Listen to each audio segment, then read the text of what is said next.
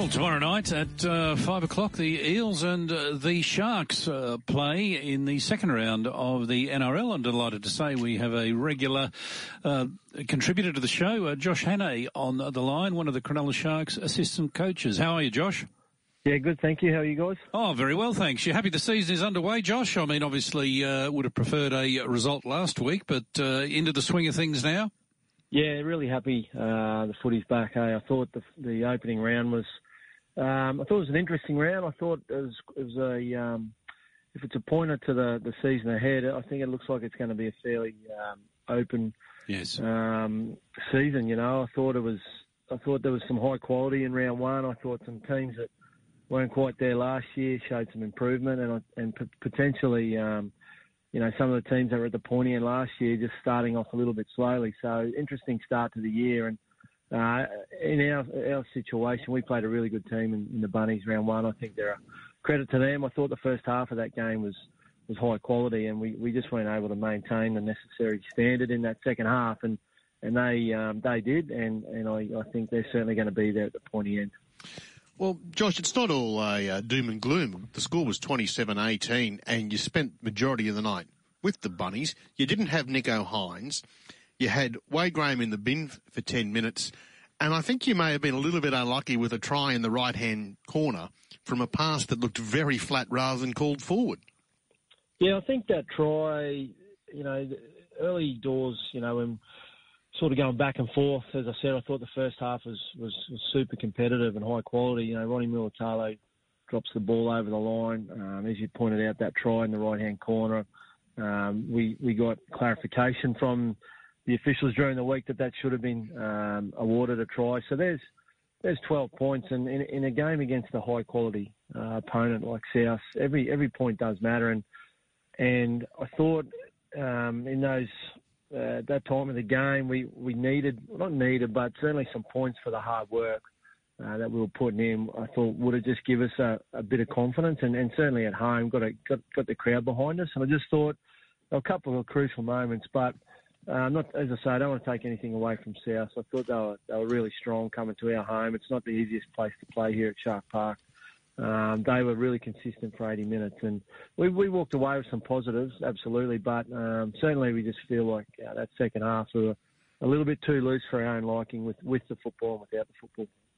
And Josh, I know you sort of can't comment in great depth about certain things that go before the judiciary, but obviously the club felt pretty strongly about Wade Graham in that it took the case to the judiciary. Sort of any reflections or thoughts on how it ended up and what your thoughts were as to why you took it to the judiciary?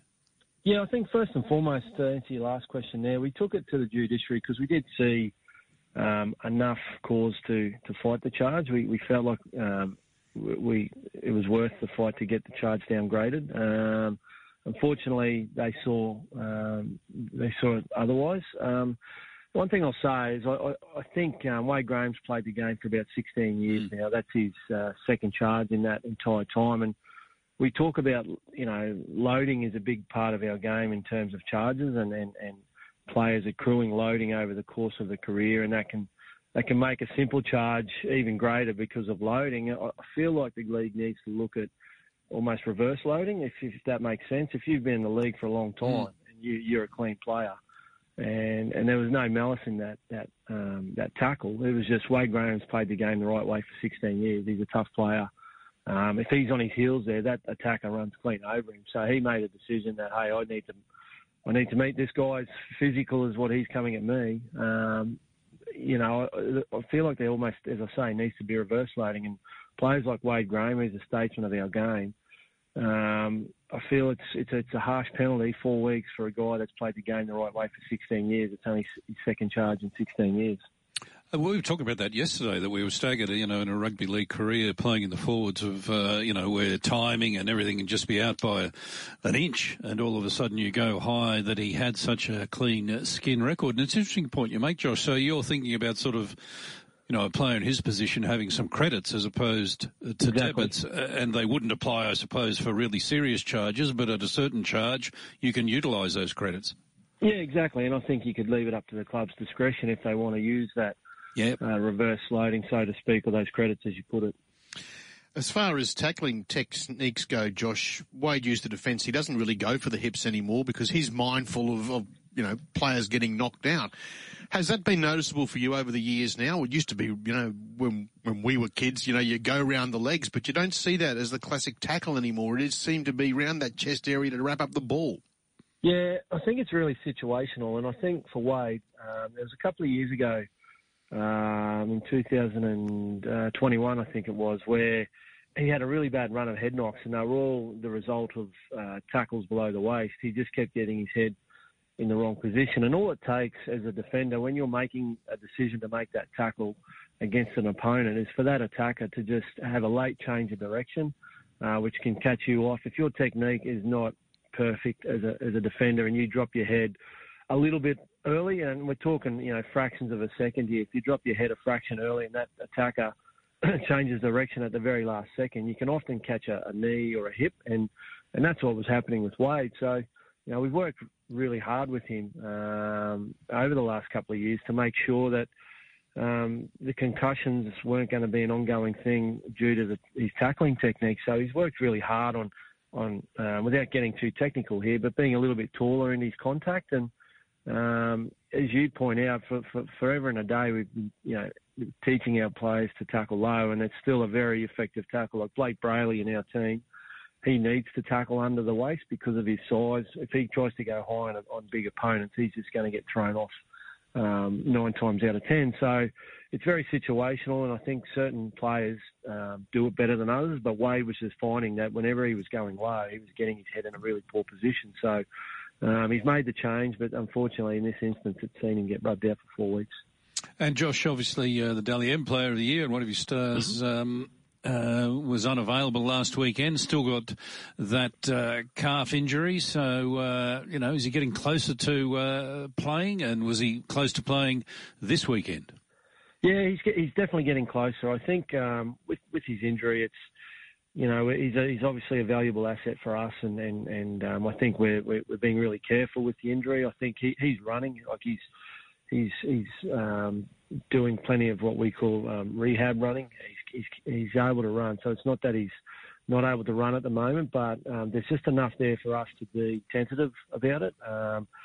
We'd rather err on the side of caution because if the injury that it is and where the sort of niggle is, if it was to go bad, it can become a sort of a 3-month injury. So, which is obviously what we don't want. So we're erring on the side of caution at the moment.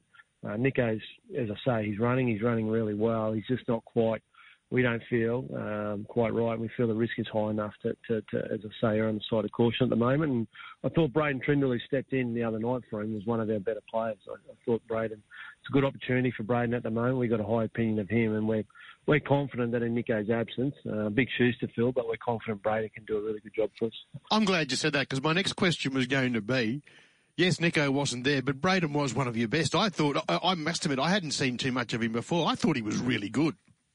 Yeah, well, he got our Players Player Award, so his performance didn't go unnoticed by his peers either. I thought, as I say, massive shoes to fill. But we've got a really high opinion of Braden. He's been in our system here for a few years now. He played a number of first grade games in 2021 when I took over as interim, and he's a real talent, Braden, and at a lot of other clubs he would probably be the first choice half. So anytime he steps up and he gets an opportunity, he never lets the club down, and he's doing a really good apprenticeship here at the moment under Matt Moylan and Nico. He's learning off two of the better halves in the game, and his time will come. There's no doubt about that, where he steps in and is one of the first choice halves week in, week out. He's that good, and he's got that ability. But yeah, certainly at the moment, he's stuck behind Matt Moylan and Nico, but when he gets his opportunity, he's never let us down.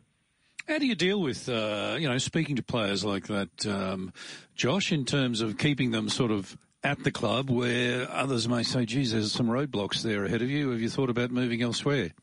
Yeah, it's a really good point, and it's a real challenge in our game with how, I guess, fluid the player transfer market is these days. You only have to look as far as Lockie Miller for us. He was stuck here behind Will Kennedy, sort of jockeying with Kay Dykes, I guess, as that that second string fullback here. An opposition team looks at our roster and they need a fullback, and we've got a good one who's, you know, sort of sitting behind a really good one, and you know, the club just basically comes and makes a better offer, and by better offer I mean, you know, the promise of week in, week out first grade football. So that's the challenge, is when other clubs look at what their own need is, and they look at other clubs' rosters, and they can often find a player in another club's roster that's not getting the week in, week out footy, and they come and present a proposal that's quite attractive to that player, and that proposal is, you know, the promise of week in, week out first grade football. So we've put a lot of time into a player like Braden.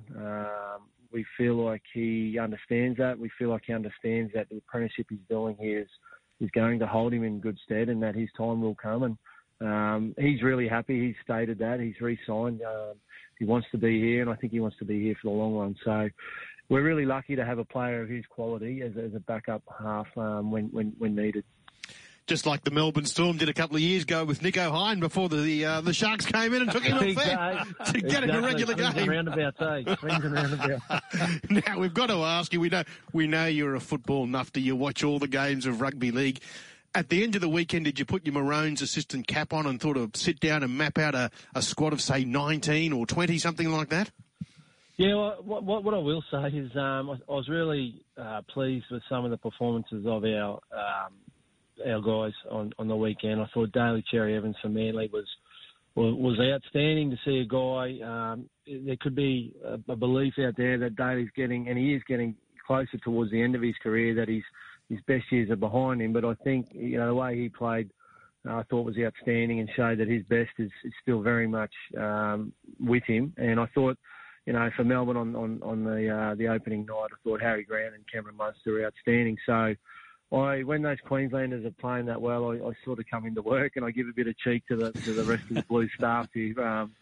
So there's some really pleasing performances from some regular Queensland contributors, I thought, in round one, and hopefully that continues. And it'd be nice to see a couple jump out of the ground too that we don't yet know too much about. It'd be nice to see, just to add to that depth pool that we have, to see a couple of guys that aren't necessarily household names at the moment put their hand up. Yeah. Well, I've got one for you, and you'll be playing against him tomorrow night in Jermaine Hopgood. He was the second most. Made the second most tackles in round one and also had 5 offloads. I think it was 56 or 57 tackles. He's a young lad. Again, couldn't get a regular game at Penrith because he's stuck behind a Sayo. And he's a young man from Harvey Bay, and he looks pretty good. No, he's good. I coached Jermaine in a under-18s Queensland side probably 4 or 5 years ago now, and he was tough back then, and he was a guy that me and Bill spoke about last year in terms of the point I just made about a guy that wasn't necessarily on anyone's radar. We knew he was stuck behind some good ones there at Penrith, but he's going to benefit so much from getting regular first-grade football there at Parramatta. We're well aware of the player that he is, what he possesses as a player. He embodies what we love about Queensland players. He's tough, he's uncompromising, he's a team-first guy. So, yeah, I think by the time we get to the Origin Series mid-year, he's going to be a guy that's a lot of people are going to be familiar with, yeah. We know you don't want to go 0-2 to start the season, so we wish you all the best against Parramatta tomorrow night. Josh, it's always a pleasure catching up with you, mate. If you had to think Brisbane or North Queensland, who would you think would win this one after the game after you? Yeah, listen, that's going to be a cracker, I think. Going on form, you got to like what Brisbane did in round one. But, you know, on the flip side of that, I'm certainly sitting on the fence here. The Cowboys had their measure last year. So, listen, in a close one, I'm going to go Brisbane by 4. Oh, there you go. Okay. And you must have been impressed with the Dolphins. Yeah, I thought that was nearly the highlight of the weekend, wasn't it? I thought that not just the result, but the manner in which they went about that, the energy, the passion, the physicality. No one gave him a chance. I wish I took the 650, but of course I can't, being a coach. I just thought they were outstanding, and yeah, what a great way to finish off the weekend. Always a pleasure, Josh. Good on you, mate. Good luck tomorrow night. We'll chat again soon. Thanks, guys. Thank you.